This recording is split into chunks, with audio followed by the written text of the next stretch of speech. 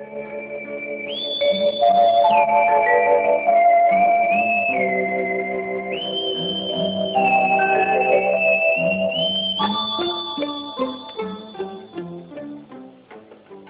मित्रों, नमस्कार। आइए और ये शुभ संदेश सुनिए। चित्रमाला को देखिए और ध्यान से सुनिए।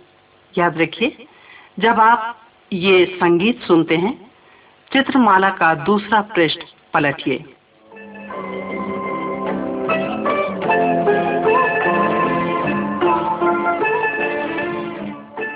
चित्र 1। सृष्टि के प्रारंभ में केवल परमेश्वर था और बाकी सब कुछ अंधकार था। परमेश्वर भला है, सब पर शासन करता है। जैसा आप इस पहले चित्र में देखते हैं, परमेश्वर ने इस संसार को रचा और ज्योति को चमकने की आज्ञा दी।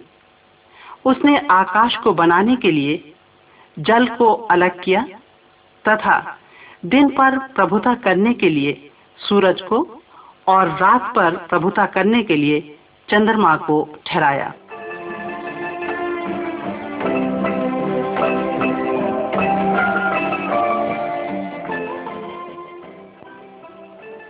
चित्र 2। चित्र की ये पुस्तक बाइबल कहलाती है। ये परमेश्वर का वचन है जो परमेश्वर और उसके मार्गों के विषय में बताती है। परमेश्वर सब लोगों को बहुत प्यार करता है। हम परमेश्वर से अलग किए गए हैं, परंतु बाइबल एक मार्ग बताती है जिसके द्वारा हम पुनः उससे जोड़े जा सकते हैं। ये सच्ची कहानियां बाइबल से ही ली गई हैं।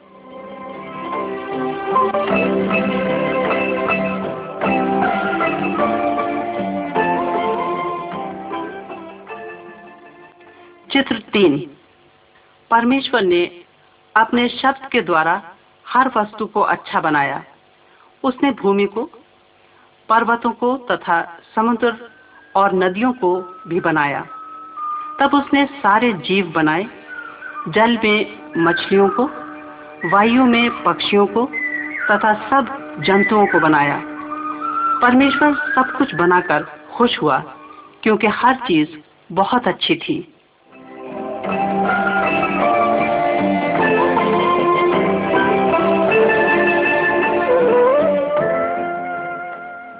चित्र 4। परमेश्वर ने प्रथम पुरुष को बनाया जिसे आदम कहा। फिर प्रथम स्त्री हवा को बनाया। उसने जो कुछ भी बनाया उन पर दोनों को अधिकार दिया। वे परमेश्वर के मित्र थे जो उससे बातें करते तथा बाग में रहते थे। परमेश्वर ने उन्हें एक वृक्ष को छोड़कर हर वृक्ष के फल खाने की आज्ञा दी। बाएं चित्र में आप ये देखते हैं, उन्होंने मना किए गए वृक्ष का फल खाकर परमेश्वर की आज्ञा नहीं मानी। उन्होंने पाप किया और उसकी परमेश्वर से संगति टूट गई। दाएं चित्र में आप ये देखते हैं कि परमेश्वर ने आदम हवा को सजा दी और उन्हें बाग से बाहर निकाल दिया। उसी दिन से लोगों को पसीने की कमाई की रोटी मिलती है तथा पीड़ा, बीमारी और मृत्यु से होकर जाना पड़ता है।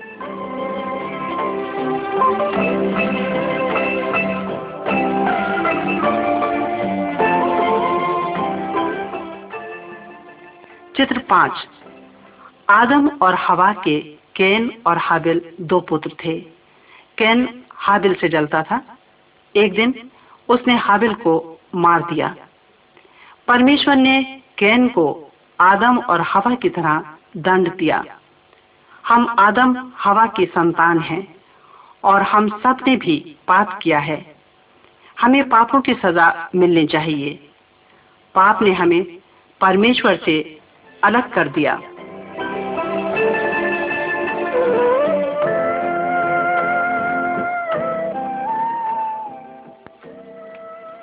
चित्र 6। कई साल बीत गए। आदम की बहुत सारी संतानें थीं। उन्होंने भी पाप किया और परमेश्वर की आज्ञा नहीं मानी। लोगों का पाप बहुत बढ़ गया और परमेश्वर ने बहुत बड़े जल प्रलय के द्वारा उन्हें नाश करने का निर्णय लिया। तब केवल एक ही व्यक्ति था जो परमेश्वर से बहुत प्रेम करता था और उसकी आज्ञा मानता था। उसका नाम नूह था।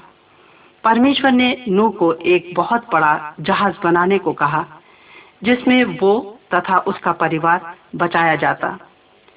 जहाज बनाते हुए सालों तक नूह परमेश्वर की धार्मिकता के विषय में प्रचार करता रहा। नूह द्वारा दी गई बुरे मार्गों से फिरने तथा जल प्रलय से बचने की चुनौती पर लोगों ने विश्वास नहीं किया।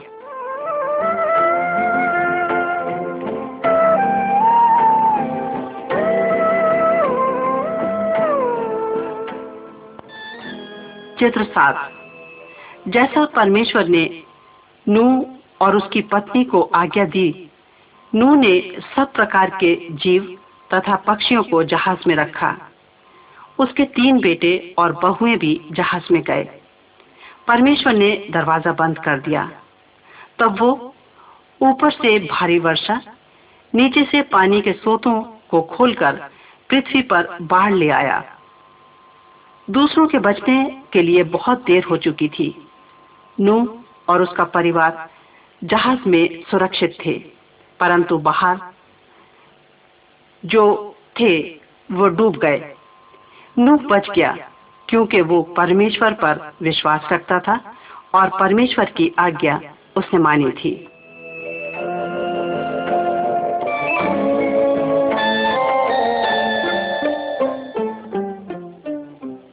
चित्र 8। कई वर्ष बीत गए। नूह की संतानों से कई जातियां बनी। इब्राहिम परमेश्वर को प्यार करने वाला तथा परमेश्वर का आज्ञाकारी था। परमेश्वर ने इब्राहिम से प्रतिज्ञा की कि उसकी संतान बहुत होगी। इब्राहिम और सारा की कोई संतान नहीं थी, पर उन्हें परमेश्वर की प्रतिज्ञा पर विश्वास था। ये चित्र बताता है कि अब वे बूढ़े थे। उनके पास एक बेटा हुआ और उसे इसहाक नाम दिया गया। इब्राहिम और इसहाक यीशु मसीह के पूर्वज थे। यीशु मसीह ने संसार को पाप से बचाया।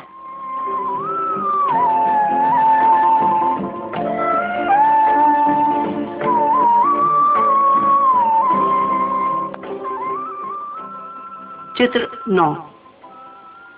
इब्राहिम की संतान एक बड़ी जाति बनी और इस्राएल कहलाई। मूसा इब्राहिम की संतान था। वो भी परमेश्वर पर विश्वास रखता था, उसकी आज्ञा मानता था।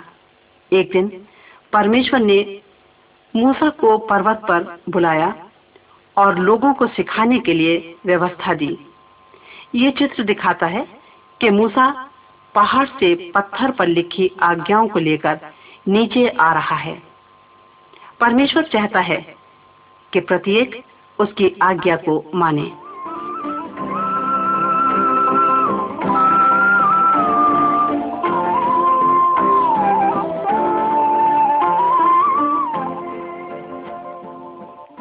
चित्र 10। यहाँ कुछ आज्ञाएं हैं जो परमेश्वर ने मूसा को दी थी। ये एक सच्चे परमेश्वर से प्रेम करना तथा उसकी आज्ञा मानना सिखाते हैं। प्रारंभ में चित्र के ऊपर दाएं हम ये देखते हैं कि हमें किसी मूर्ति या पशु की प्रतिमा या दूसरी वस्तुओं की उपासना नहीं करनी चाहिए। हमें एक सच्चे सृष्टिकर्ता परमेश्वर की आराधना करनी चाहिए। दूसरे चित्र में पिता, माता और संतान एक साथ परमेश्वर की उपासना कर रहे हैं। सारे लोगों को प्रत्येक सप्ताह में एक दिन परमेश्वर की उपासना करने के लिए एक दिन अलग रखना चाहिए। आगे बच्चों को अपने माता पिता का आदर करना चाहिए। नीचे बाएं चित्र पर परमेश्वर की आज्ञा कहती है कि हमें हत्या नहीं करनी चाहिए। बाद में हमें दूसरे की पत्नी को नहीं लेना चाहिए, व्यभिचार नहीं करना चाहिए। अंतिम चित्र में हम दूसरे की कोई चीज नहीं चुराएं, लालच नहीं करना चाहिए। परमेश्वर इन आज्ञाओं को मानने के लिए कहता है।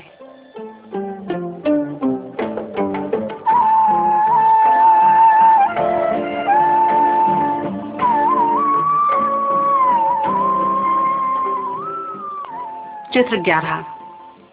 जब एक मनुष्य परमेश्वर की आज्ञा तोड़ने के द्वारा पाप करता था तो उसे बलिदान में परमेश्वर को एक मेमना चढ़ाना पड़ता था। पापी के स्थान पर मेमना मर जाता था। मेमना परमेश्वर के पुत्र यीशु मसीह का प्रतीक था। यीशु मसीह पैदा हुआ, संसार के लोगों के लिए परमेश्वर के सामने बलिदान बना।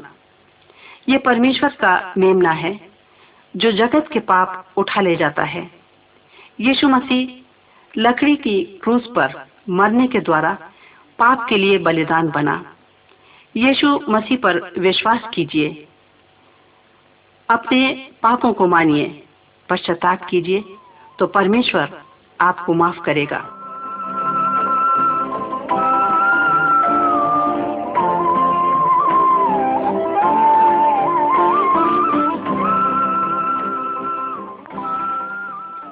चित्र 12।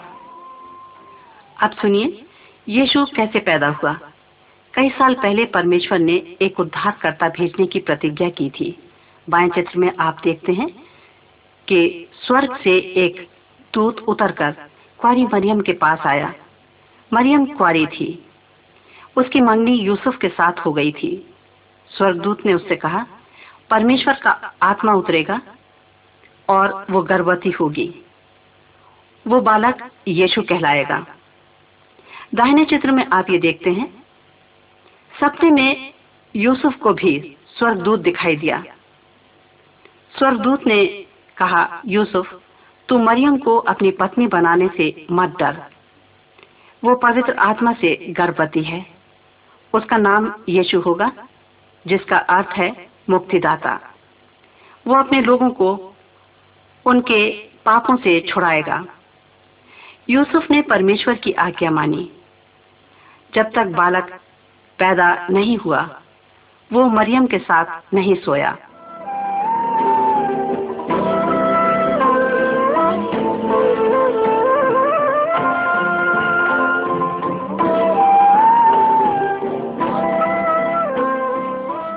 चित्र 13।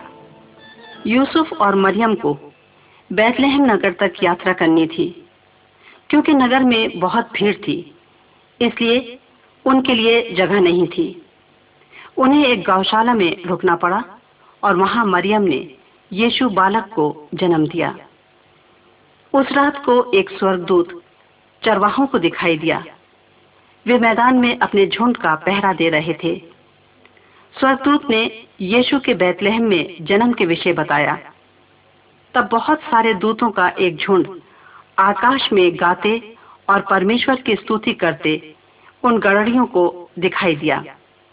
चरवाहे उद्धारकर्ता को देखने के लिए गए।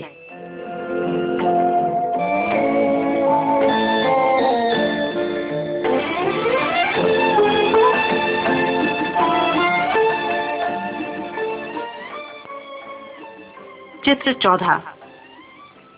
चित्र में बाएं हम यीशु को देखते हैं जब वो 12 वर्ष का था। वो इस्राएल के नेता याजकों से परमेश्वर के विषय वाद विवाद कर रहा था। परमेश्वर के ज्ञान में उसे इतना बुद्धिमान पाकर वे लोग चकित हो गए।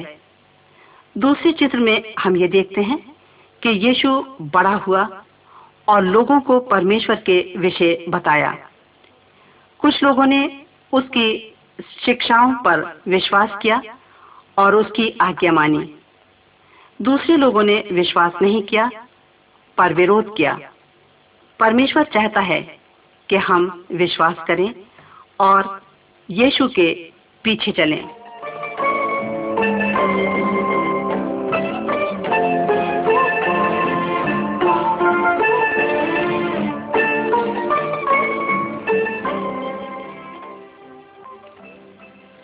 चित्र 15।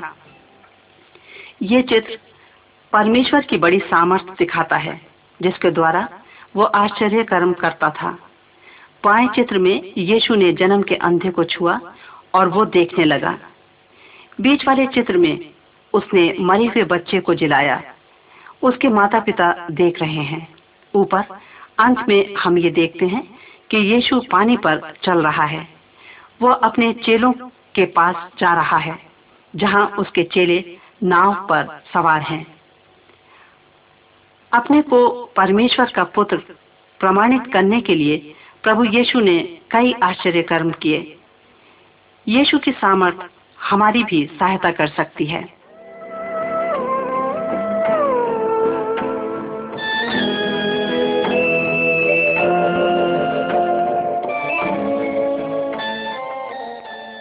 चित्र 16। यीशु ने कई आश्चर्य के काम किए और कई लोगों ने उसका अनुसरण किया। यीशु दयालु था। बीमारों को उसने चंगा किया, लोगों को परमेश्वर का मार्ग बताया।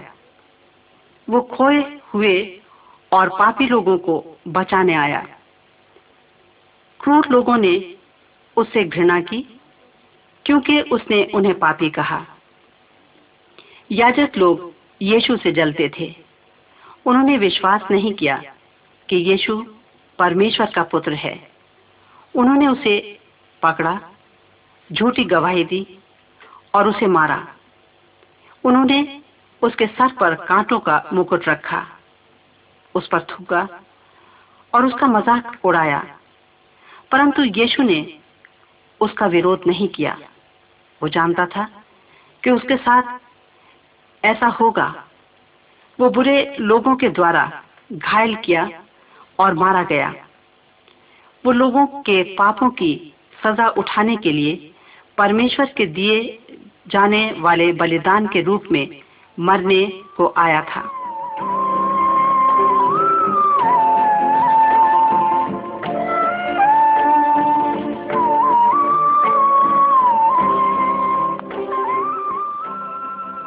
चित्र 17। प्रभु यीशु लकड़ी के क्रूस पर पहाड़ी पर टांगा गया। वो तब तक लटका रहा जब तक वो मर नहीं गया। यीशु के साथ 2 अन्य अपराधियों को भी टांगा गया। उन दोनों अपराधी को सजा देने का ये कठोर तथा भयानक ढंग था, परंतु यीशु ने कुछ गलत नहीं किया था। लोगों के पापों का दाम चुकाने के लिए वो बलिदान बना। हम सब ने पाप किया है और हमें अपने पापों के लिए मरना चाहिए। हमारी सजा यीशु को मिली। यदि हम मानते हैं कि हम पापी हैं और सचमुच में अपने पापों से फिरते हैं, तो वह हमें क्षमा कर सकता है। प्रभु यीशु मसीह पर विश्वास करें तो आप बच जाएंगे।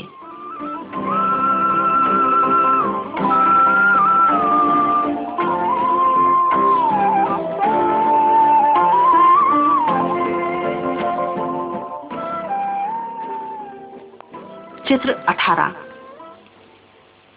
यीशु के शत्रुओं ने सोचा कि उन्होंने यीशु को खत्म कर दिया है, परंतु ऐसा नहीं था।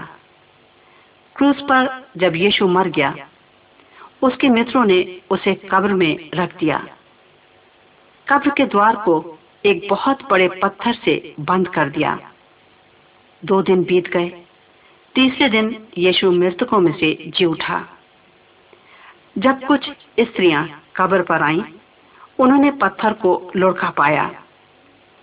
यीशु चला गया था। वहां 2 स्वर्गदूत थे। उन्होंने बताया, यीशु जी उठा है। जब यीशु मृतकों में से जी उठा, तो उसने प्रमाणित किया कि वो परमेश्वर है। यीशु आज भी जीवित है और हमेशा जीवित रहेगा। वो शैतान और मृत्यु से ज्यादा सामर्थी है।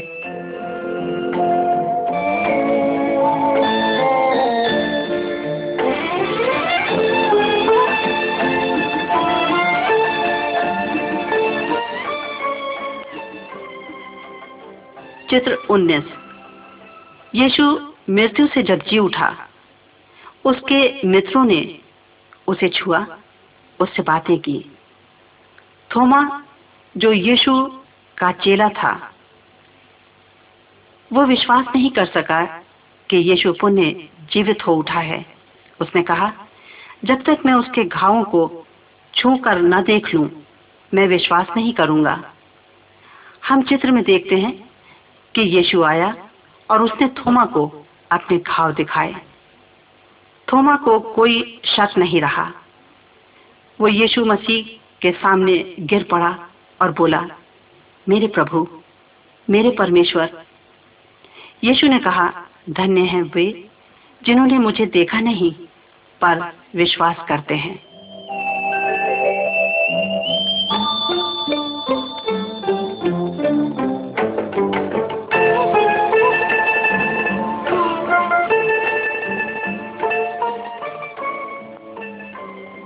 चित्र 20। मृत्यु से जी उठने के 40 दिन तक वो लोगों को कई बार दिखाई दिया। कई लोगों ने उसे जीवित देखा। अब प्रभु वापस अपने पिता के पास स्वर्ग जाने के लिए तैयार था। उसने वो काम पूरा किया जिसे वो करने आया था। यीशु ने अपने मित्रों से कहा कि इस शुभ संदेश को सबको बताओ। चेलों ने उसे पृथ्वी से स्वर्ग की ओर जाते देखा। 2 स्वर्गदूतों ने बताया, जैसे यीशु गया है वैसे ही स्वर्ग से वापस आएगा। उस समय से प्रभु स्वर्ग में है। वो उनके लिए जो उस पर विश्वास रखते हैं तथा उसका अनुसरण करते हैं, उनके लिए स्वर्ग में जगह तैयार कर रहा है। आपकी क्या स्थिति है? क्या आप विश्वास करेंगे और यीशु के पीछे चलेंगे? क्या आप उससे मिलने के लिए तैयार हैं?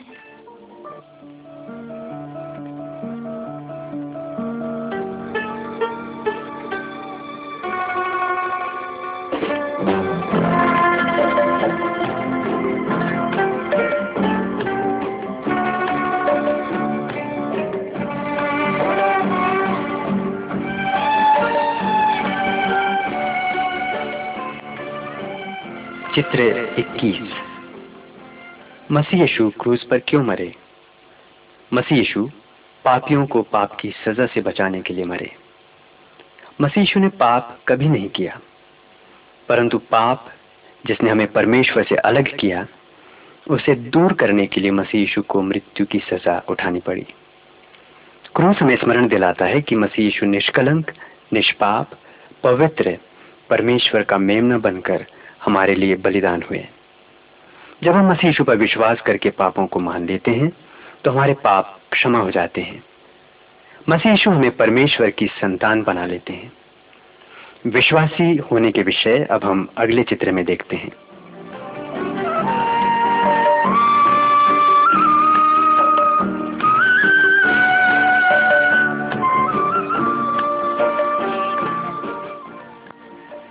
चित्र 22। मसीह यीशु ने बताया, मार्ग 2 हैं। पैदा होने वाला प्रत्येक व्यक्ति चौड़े मार्ग का राही हो जाता है।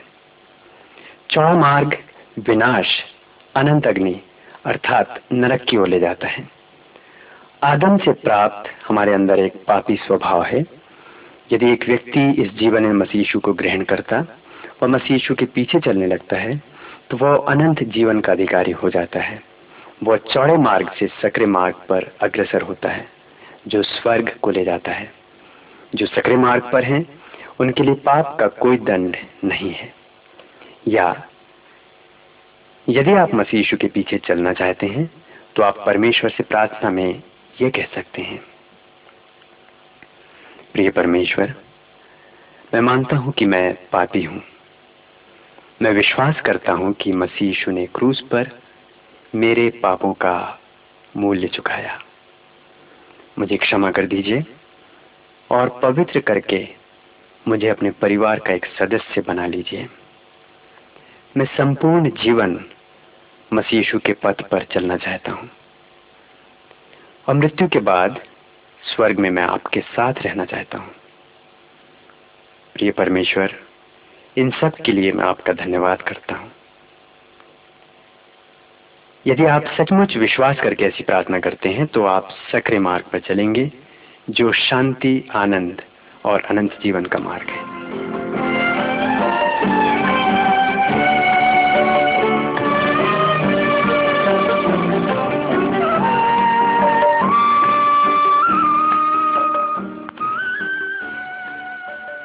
चित्र 23। मसीह यीशु प्रत्येक जाति, देश और भाषा के लोगों का स्वागत करते हैं। जिन्होंने मसीह यीशु पर विश्वास किया वे उनकी संतान बन गए हैं। वे सकरे मार्ग पर चल रहे हैं जो कि स्वर्ग को ले जाता है। परमेश्वर की संतान हर परिवार के समान है। वे सब मसीह यीशु में बंधे हुए हैं।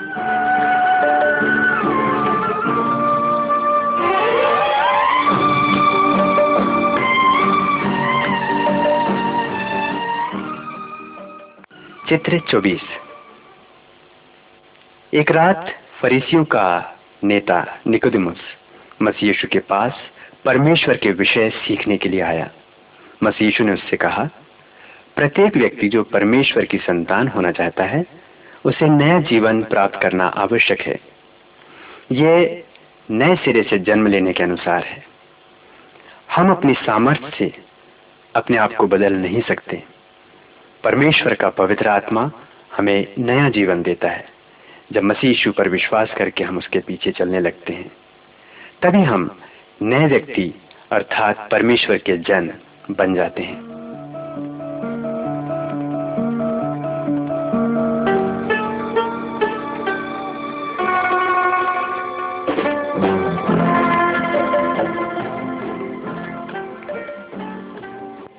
चित्र 25। ये व्यक्ति परमेश्वर के मित्र अर्थात उनके शिष्य हैं। मसीह यीशु ने स्वर्ग पर जाने के पूर्व पवित्र आत्मा का दान देने की प्रतिज्ञा की थी। मसीह यीशु के स्वर्ग जाने के 10 दिन के बाद 120 शिष्य एक स्थान पर एकत्र थे। अचानक जब वे प्रार्थना कर रहे थे, पवित्र आत्मा उनके ऊपर आकर ठहर गया और उनमें समा गया, जैसा कि मसीह यीशु ने स्वयं प्रतिज्ञा की थी। मसीह यीशु के शिष्यों को सामर्थ मिली और वे इस सामर्थ से विभिन्न भाषाओं में परमेश्वर के महान कार्यों के विषय दूसरों को बतलाने लगे। परमेश्वर का आत्मा सब विश्वासियों में निवास करता है और उन्हें प्रभु को प्यार करने की सामर्थ प्रदान करता है।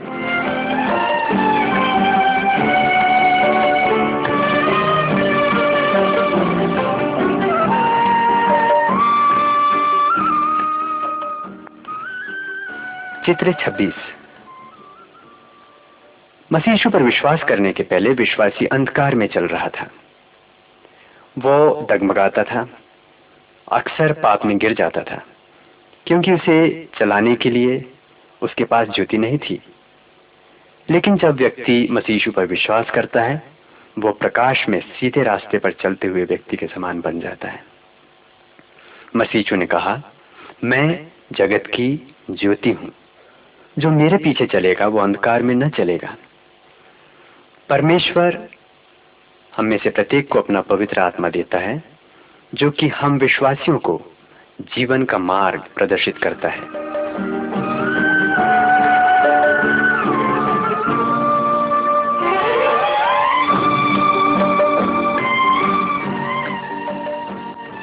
चित्र 27। एक विश्वासी अर्थात मसीह यीशु का अनुयायी मसीह यीशु में एक नया व्यक्ति है और वह परमेश्वर के वचन को मानता है, उसके प्रति आज्ञाकारी है। वो आभारी है कि परमेश्वर ने उसके पाप क्षमा कर दिए। तब एक विश्वासी व्यभिचार नहीं करता, चोरी नहीं करता, झूठी साक्षी नहीं देता, मूर्ति पूजा नहीं करता। पवित्र आत्मा एक विश्वासी को बुरी वस्तुओं से दूर रखने तथा भले कार्य करने की सामर्थ नित्य प्रदान करता रहता है।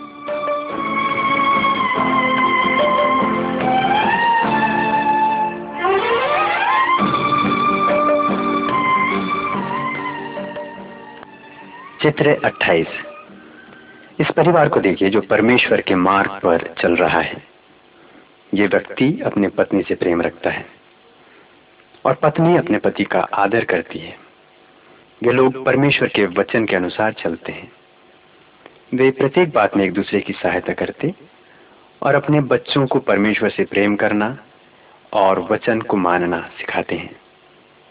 मसीही परिवार को साथ साथ प्रार्थना करना आवश्यक है।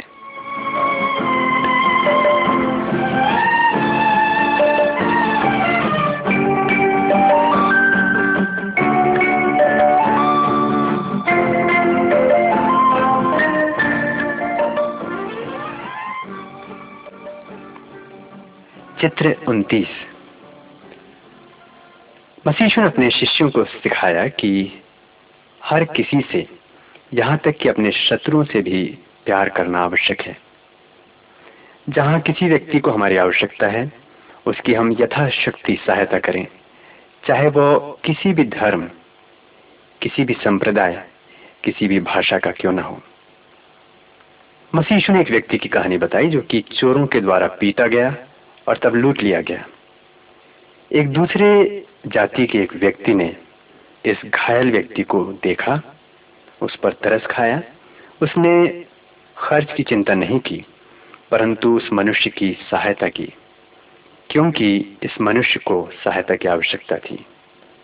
मसीह ने कहा, हमें भी ऐसे ही अच्छे कार्य नित्य करने चाहिए।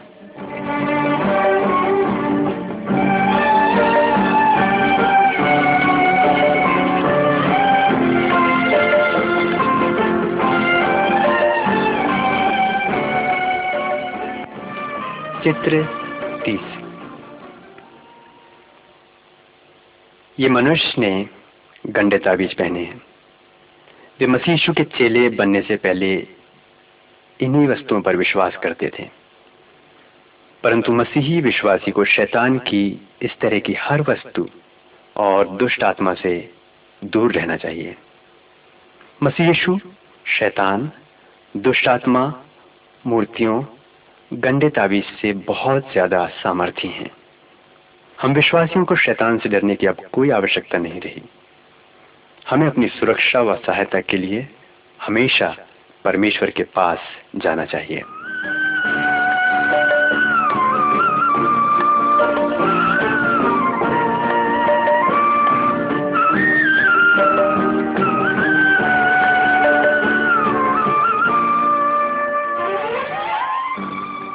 चित्र 31।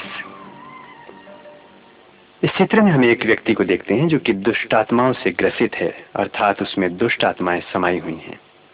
उसे रस्सियों व बेड़ियों से भी बांधा नहीं जा सका, क्योंकि उसके अंदर दुष्ट आत्माओं की सेना है, शक्तियां हैं। मसीह यीशु ने दुष्ट आत्माओं को बाहर निकाला। वे दुष्ट आत्माओं को बाहर निकल आने की आज्ञा देते थे और वे निकल आती थीं। मसीह यीशु के द्वारा यह आदमी स्वतंत्र हुआ और तब उसने लोगों को जाके बताया कि मसीह यीशु ने उसके साथ क्या क्या किया।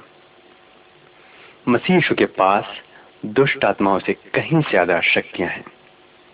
शैतान तथा दुष्ट आत्माएं ये सब मसीह यीशु की आज्ञा मानते हैं। या यदि आपको दुष्ट आत्माएं सताती हैं, आप दूसरे विश्वासियों के पास जाएं और वे मिलकर आपके लिए प्रार्थनाएं करें।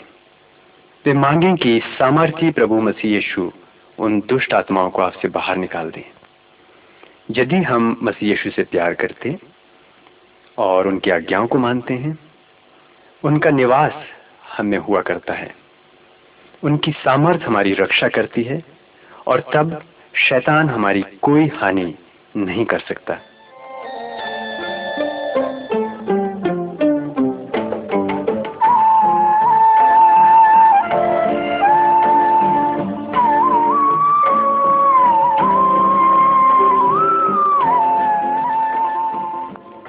चित्र 32। यह चित्र बतलाता है कि एक विश्वासी मसीह यीशु के पीछे चलना छोड़ देने की परीक्षा में कैसे पड़ जाता है। शैतान चाहता है कि हम परमेश्वर को भूल जाएं तथा धन, संपत्ति, कपड़े, तंबाकू, शराब इत्यादि बुरी वस्तुओं के विषय में सदैव सोचते रहें। शैतान कहता है कि ये वस्तुएं हमें खुशियां प्रदान करती हैं, लेकिन याद रखिए, शैतान झूठा है। वो सदा हमें धोखा देना चाहता है, हमें नाश कर देना चाहता है। जब एक विश्वासी प्रभु को देखता और इसके पीछे चलता है, तो बुरी वस्तुओं के लिए आई लालच का वो विरोध करने लगता है।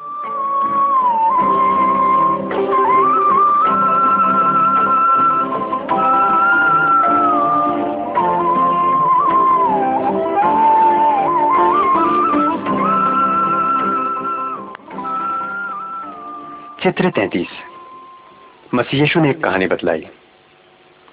एक जवान लड़के ने अपने घर को छोड़ दिया।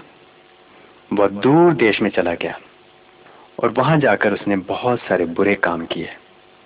व्यभिचार, बुरी संगति के द्वारा उसने अपने पिता के दिए गए पैसों को समाप्त कर दिया और पाप के गड्ढे में गिरता गया।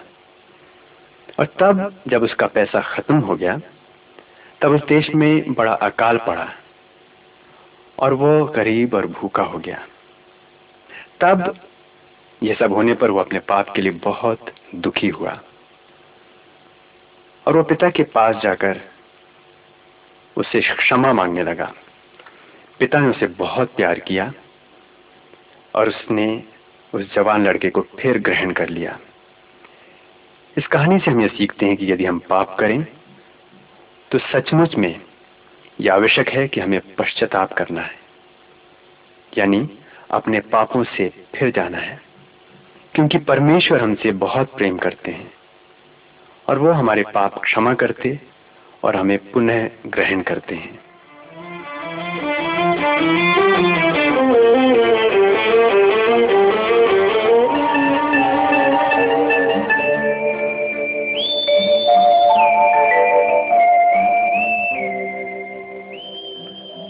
चित्र 34।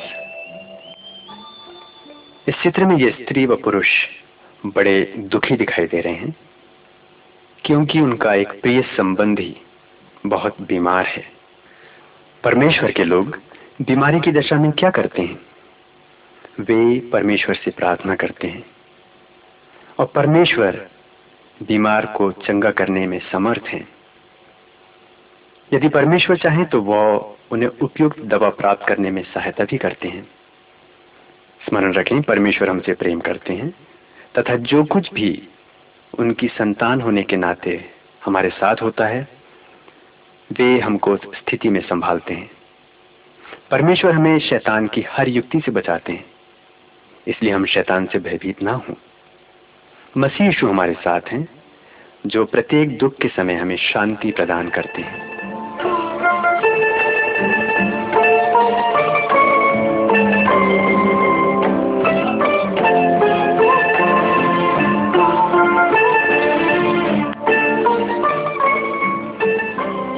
चित्र 35। हम सब जानते हैं कि हम सब एक दिन अवश्य मर जाएंगे, परंतु उसके बाद क्या होगा?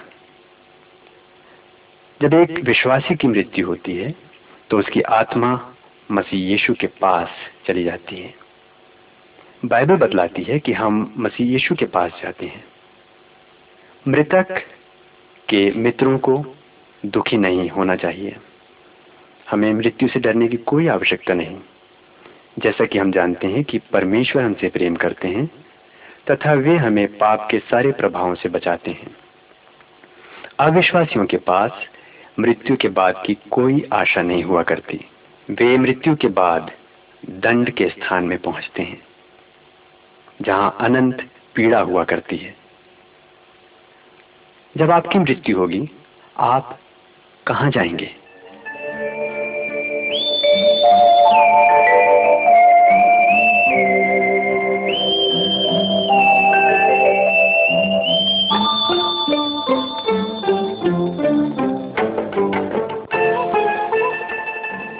चित्र 36। इस चित्र में हम देह के विभिन्न अंगों को देख रहे हैं। हर अंग का एक विशेष कार्य है। आंखें देखने के लिए दी गई हैं, कान सुनने के लिए तथा मुंह बोलने और खाने के लिए। देह के सारे अंग एक साथ मिलकर काम करते हैं। यदि एक अंग बीमार या घायल हो जाता है तो सारी देह को दुख उठाना पड़ता है। बाइबल बतलाती है कि विश्वासी एक देह के अंग हैं और इस देह को कलीसिया नाम दिया गया है और इस देह का सिर है मसीह यीशु। प्रत्येक विश्वासी के लिए प्रभु के पास विभिन्न कार्य हैं। उदाहरण के लिए प्रचार करना, गीत गाना, शिक्षा देना, खेती करना, घर के कार्य करना और साक्षी देना। प्रत्येक व्यक्ति को मसीह यीशु के लिए कोई न कोई काम अवश्य करना होता है जिससे कि कलीसिया सशक्त बने। सारे विश्वासी एक दूसरे से प्रेम रखते हैं और एक साथ कार्य करते हैं तथा वे समय पड़ने पर मसीह की देह के लिए दुख भी उठाते हैं।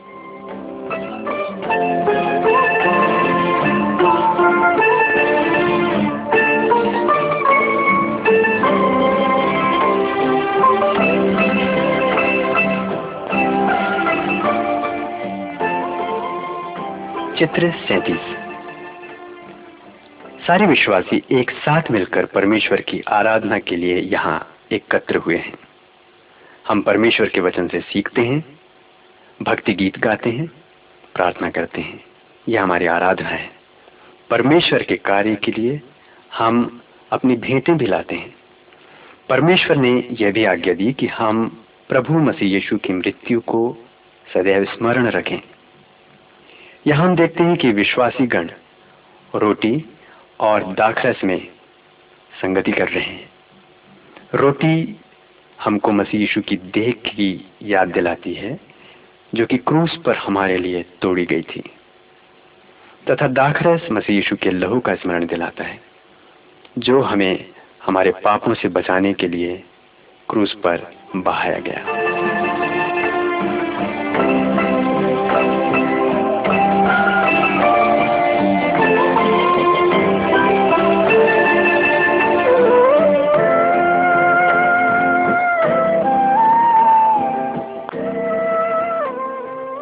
चित्र 38।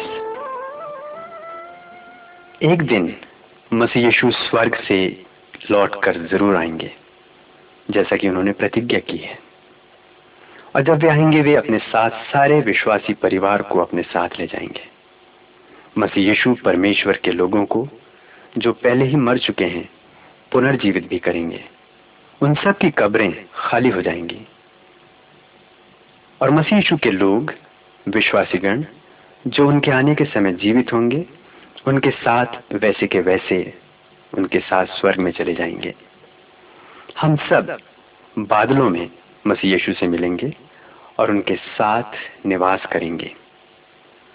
अविश्वासी गण परमेश्वर के न्याय का सामना करने के लिए यहीं रह जाएंगे। हम नहीं जानते कि मसीह यीशु कब आएंगे, परंतु हम सदैव तैयार रहें, सदैव मसीह यीशु की प्रतीक्षा करते रहें, क्योंकि यदि आज मसीह यीशु आ जाएं, तो क्या आप उनसे मिलने के लिए तैयार हैं?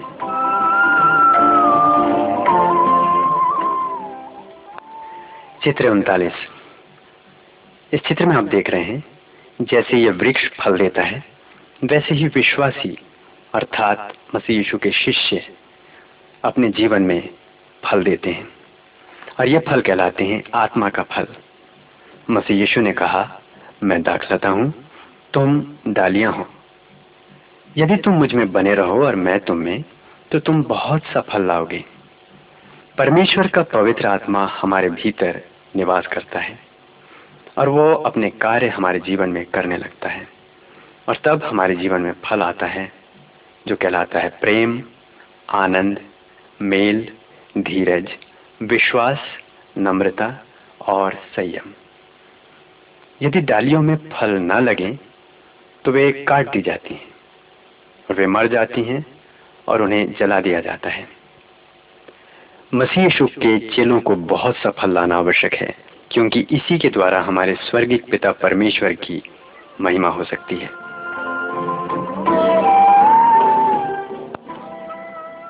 चित्र 40। मसीह यीशु ने शिष्यों को आज्ञा दी कि जाओ और इस अद्भुत संदेश के विषय दूसरों को बताओ, ताकि वे पाप और नरक के दंड से बचाए जाएं। यह चित्र बतलाता है कि एक विश्वासी मसीह यीशु की आज्ञा मानता तथा दूसरों को उसके विषय बतलाता है।